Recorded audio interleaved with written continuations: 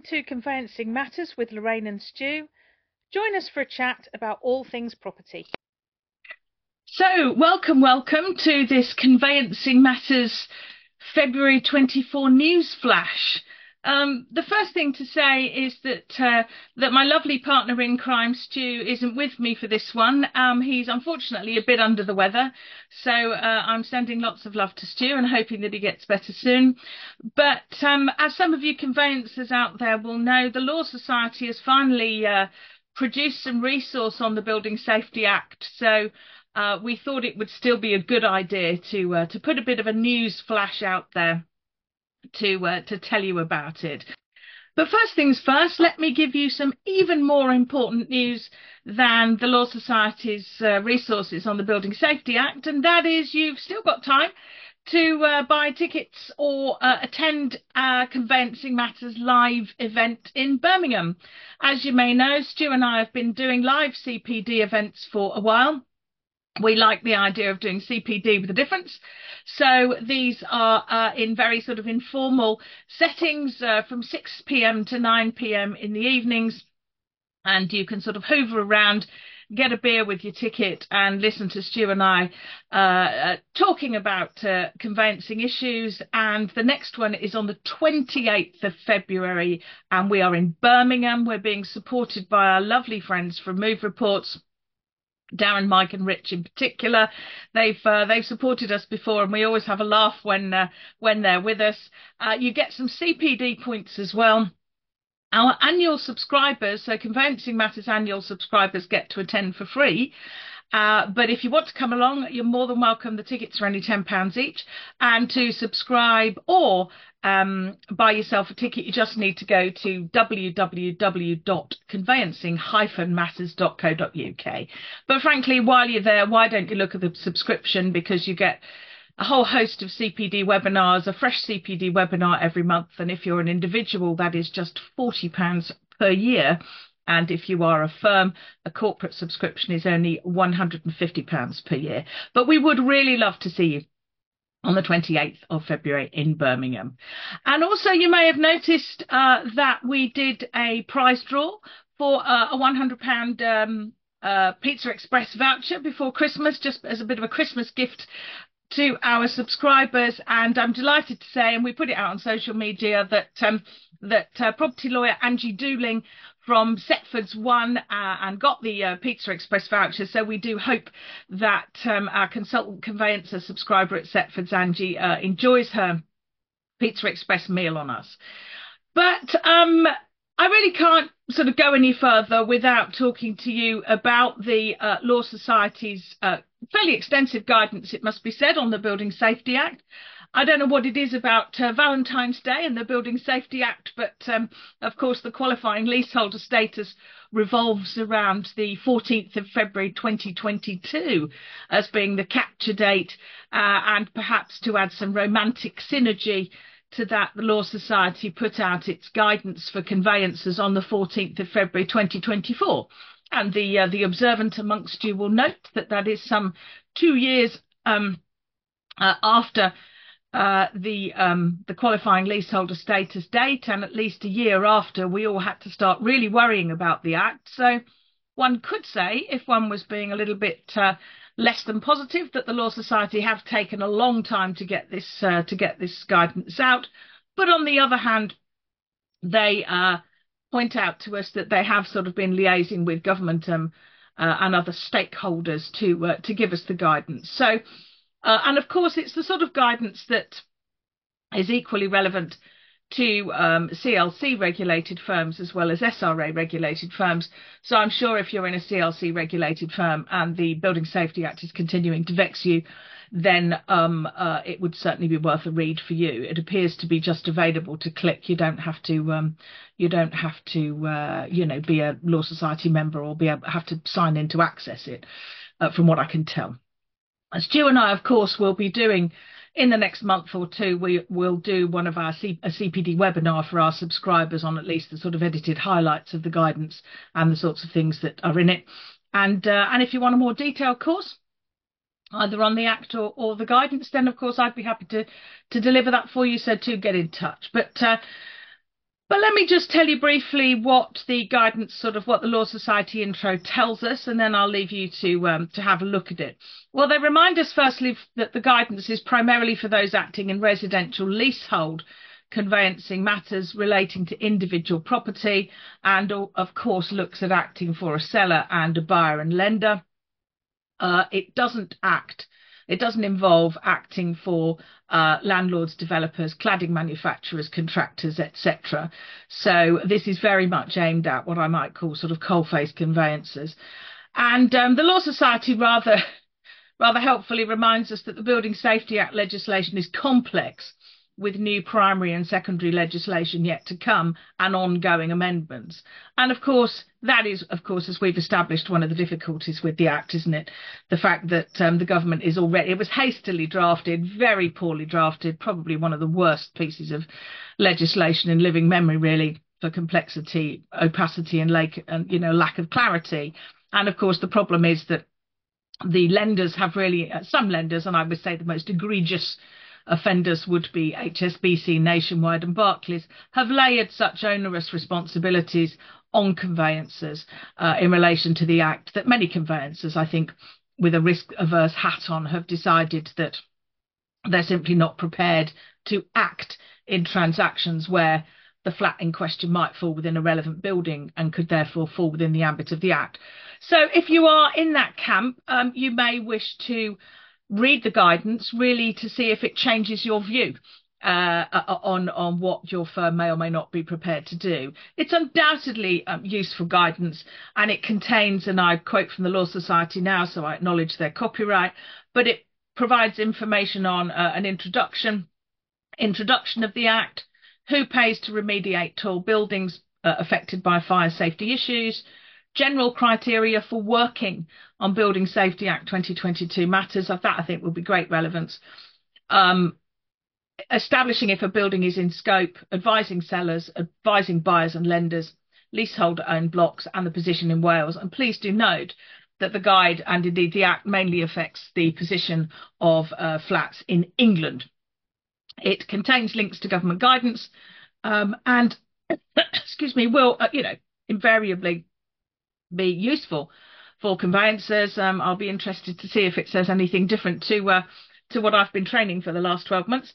But I'm unconvinced that firms that have decided that they're not going to act because of the risk are going to change their view because of the guidance. But certainly I would suggest, because the guidance has come out, you could usefully perhaps look at your practice-wide risk assessment or your PCPs and just sort of review those in the light of the guidance. Because when a professional body does give out guidance on a difficult, risky area of work, then firms should sit up and listen. And of course, to be quite frank, I would expect your professional indemnity insurer also to have expected you to have considered it, particularly, frankly, if you are acting for in transactions where the property in question might fall within the scope of the Act. So, I'll leave you to have a look at it. It's a 25-minute read according to the Law Society, but I suspect it will take you longer to pick it apart when you start to look at the detail. But that's the sort of news flash aspect, really. It only came out on the 14th of Feb. Please do go to the Law Society's website and find it. But other things have happened since the beginning of the year, which, as I say, despite Stu's absence, bless him, I do just want to sort of mention to you, really. And actually, Stu and I posted a really interesting chat, actually, that we had with a US mortgage broker called Scott Hastings. We posted that on the 22nd of Jan, 2024, so early in the year. And we talked to Scott about the Keller Williams case in America, which is a ruling in Missouri, which found that the National Association of Realtors, so, National Association of Estate Agents, essentially, and some of the largest real estate brokerages, estate agents, which include Keller Williams, which of course have a presence over here, were guilty of conspiring to keep their commissions, to keep their fees artificially high. And what Scott was interested in, Scott sought out Stu and I actually to sort of talk about it, and was wondering whether America therefore might sort of move slightly more towards the England and Wales model as a result of the case. I'm not sure what conclusion we reached particularly, but it's a really interesting case. Scott's a very, very nice chap, and this litigation, unsurprisingly, with American litigation, is going to carry on. So you might just want to check that out. You hopefully have noticed also, moving on, that on the 16th of Jan 24, the Land Reg announced a pilot where they finally working with mortgage lenders to ensure that mortgage lenders will no longer need to chase conveyancers for updates on the status of land registry applications. And in the pilot, the Land Reg is going to provide 10 of the top mortgage lenders with data on progress of their registration applications directly. And of course, the idea is that the new service will be more efficient, save time, and drive valuable savings for lenders and conveyancers. So, that's all very well. But of course, the argument really is if the land registry hadn't let things get so bad in the first place, lenders wouldn't have been sucking up vast amounts of conveyancer resource by being chased in the first place. And on the Law Society's website, an ex-land registry, retired land registry employee rather sort of laments the problem. And I think that's, to be quite honest, I think that's pretty fair comment. But anyway, at least some positive news that at least with the big lenders, hopefully you're not going to be chased on such a regular basis for progress of your registrations. Moving on, I mean, leasehold reform grinds on. There's so much new stuff with, around and contemplated with leasehold that conveyancers would be forgiven for deciding that actually Building Safety Act or not, it's perhaps just such a risky area of work that you need to look very carefully at whether you do it or not. Or at least I think you need to look very carefully at your reports, because I think your reports should probably be changing, even on, as I say, a non-Building Safety Act property. You need to be sort of saying, well, leasehold is changing. We don't have a crystal ball. But the Leasehold and Reform Bill was introduced in November 2023. The consultation on restricting ground rents for existing leaseholders closed on the 17th of Jan. I think actually the large, freehold investors are going to have something to say about that. They already are starting to rattle their chains. I mean, it might have a significant impact if existing ground rents are changed retrospectively. That's going to have a significant impact on long-term investors for whom ground rent is a source of income. And of course, our pension funds invest in those companies. So nothing is, there's nothing is without significant consequence. But the government is also hoping, and I quote, to reinvigorate common hold. So maybe, the developers and all of the lawyers who ignored common hold when it was introduced might have to still get to grips with it yet.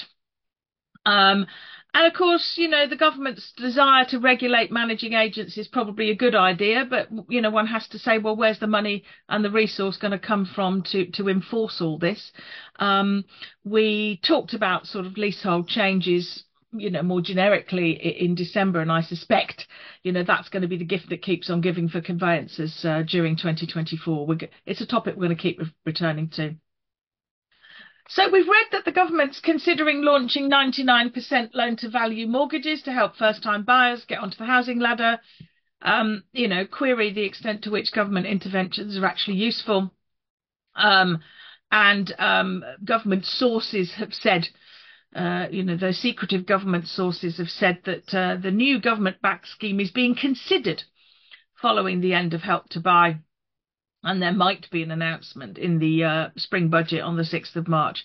Watch this space. It might be an idea that's being floated just to sort of test the market. And if there's lots of negative feedback, they probably won't do it. Of course, I think the practical impact for us as conveyancers, we're of course not qualified to advise on mortgages, and nor should we. We should only be giving generic advice. But of course, the impact there is if we've got a lot of people coming into the market who've got 1% deposits to offer rather than 10%, well, I think you're going to see a lot more simultaneous exchange and completions and all of the problems that brings. Because, of course, with the simultaneous, we've got no binding contract.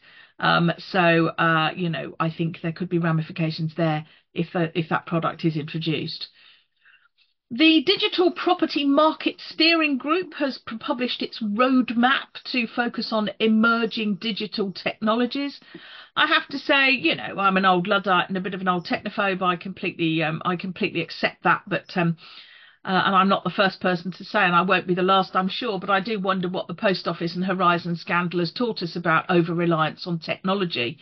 And I do worry that, you know, a problem with such an integral part of the system of UK house buying being reliant on, you know, digitisation and technology, that could be catastrophic if it goes wrong, couldn't it? Legal Futures have reported on the rebuking of a legal executive. The SRA's decision here is available to review.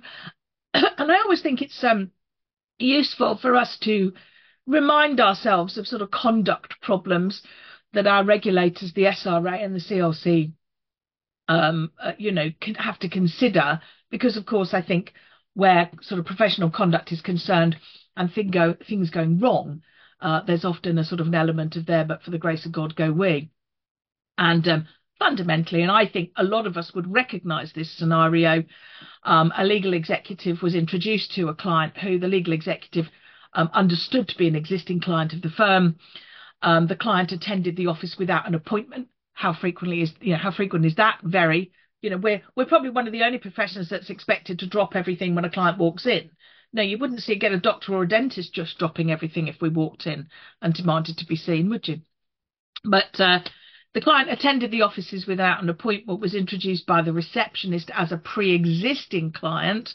The client confirmed that they had received some support from the firm on the same property. The legal exec, unfortunately, and it could have been, you know, could have been a solicitor, could have been me, assumed that as the firm had acted for him before, the relevant client ID checks had been done, and he said he made a mental note to check it later, but of course didn't do so, unfortunately. He, you know, the finding was, which was accepted, he failed to carry out the relevant client ID checks in relation to that client and had failed to act in the best interests of each client, breaching Principle 7. So that's just a really important reminder of make no assumptions. I say that a lot in my training. A tiny but boring sort of admin-y point, really, that's going to have more of an impact than it should. The Legal Ombudsman address has changed from Monday, the 22nd of January 2024. It's got a new PO box number. Therefore, you need to make sure that your client correspondence, complaints procedures, terms and conditions, client care letter, information on your website, social media, etc., all of the areas where you're required to give the Legal Ombudsman's address, you need to make sure it's updated. And the new postal address is PO Box 6167 Slough SL10EH. And a redirect, apparently postal redirect, assuming it works, is going to be in place for 3 months ending on the 16th of April 2024 to allow time for the updates to be carried out. So, and get somebody making those amendments. And also, you know, all change here, the SRA has reported on a definition change of a PEP, of a politically exposed person. An amendment to the money laundering regs making changes to the treatment of PEPs has come into force, came into force on the 10th of January 2024. That's the 10th of January 2024. And the status of UK politically exposed persons is different to overseas PEPs. And the amendment means that domestic PEPs must still be subject to enhanced due diligence, but must be treated as a lower risk than overseas PEPs. So again, you might wish to review your policies and procedures as a result of that. The Law Society has obviously spent lots of its resource and time recently on the Building Safety Act guidance. So the changes to the methods of it, you know, the way we exchange contracts that the Law Society mentioned with a burst last November appears to not have been updated since then. Their very closed short consultation period has now closed. I'm not aware that their protocols for exchange or any element of their proposed changes to the way we exchange contracts has gone forward, but you're going to need to keep an eye out for it, I think. The Land Reg has, to be fair, put out lots of training or reminded us about lots of training resource that they have on their website recently. And they do report, and I think this is quite a salutary figure actually. They report that in 2023 they sent almost 1 million requisitions, but 70% of which came down to about 30 specific issues. So, you know, there are 30 sort of regular points that the Land Reg is coming across that's generating all of this additional work in the conveyancing process. Collectively, of course, those requisitions take a huge amount of time and money to resolve. And what the Land Reg have done, and I think this is a really useful resource for anybody in firms who is involved with post-completion work, they've put together 10 short videos designed to help firms lodge complete and correct applications. And it's aimed at staff who are new to conveyancing or post-completion teams. So just be aware that that resource is there. Now, I'm not a fan of talking about consultations in relation to property work, not least because we have such a lot of current issues to consider that impact on us daily, that things that might not come into force, you know, I'll keep a weather eye on, but don't necessarily think we need to think about too carefully. But having said that, the department, the DLUHC, has announced a consultation on land ownership and trusts. And I do think this is one that you might want to make a comment on. The consultation closes on the 21st of Feb 2024. But it is of great significance to property practitioners, so it's worth a mention.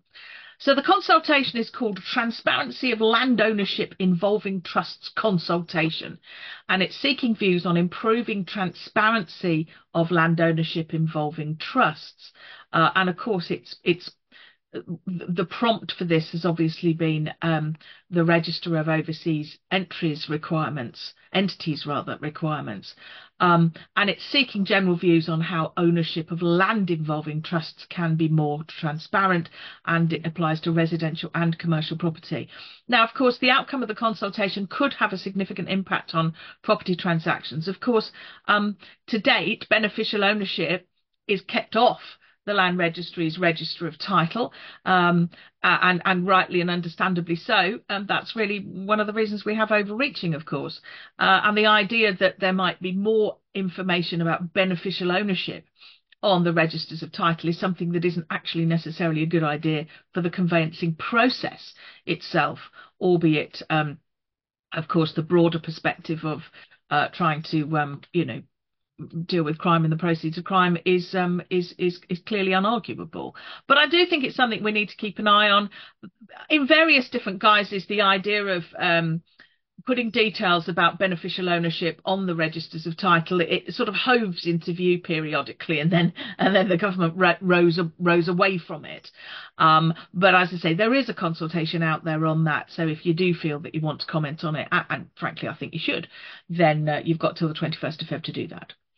So I hope that little sort of jaunt through some of the new things that have caught our eye is helpful and useful.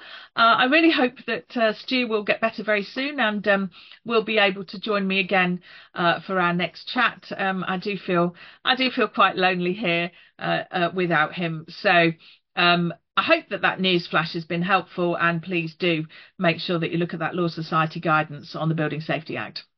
Take care, and I'll see you soon.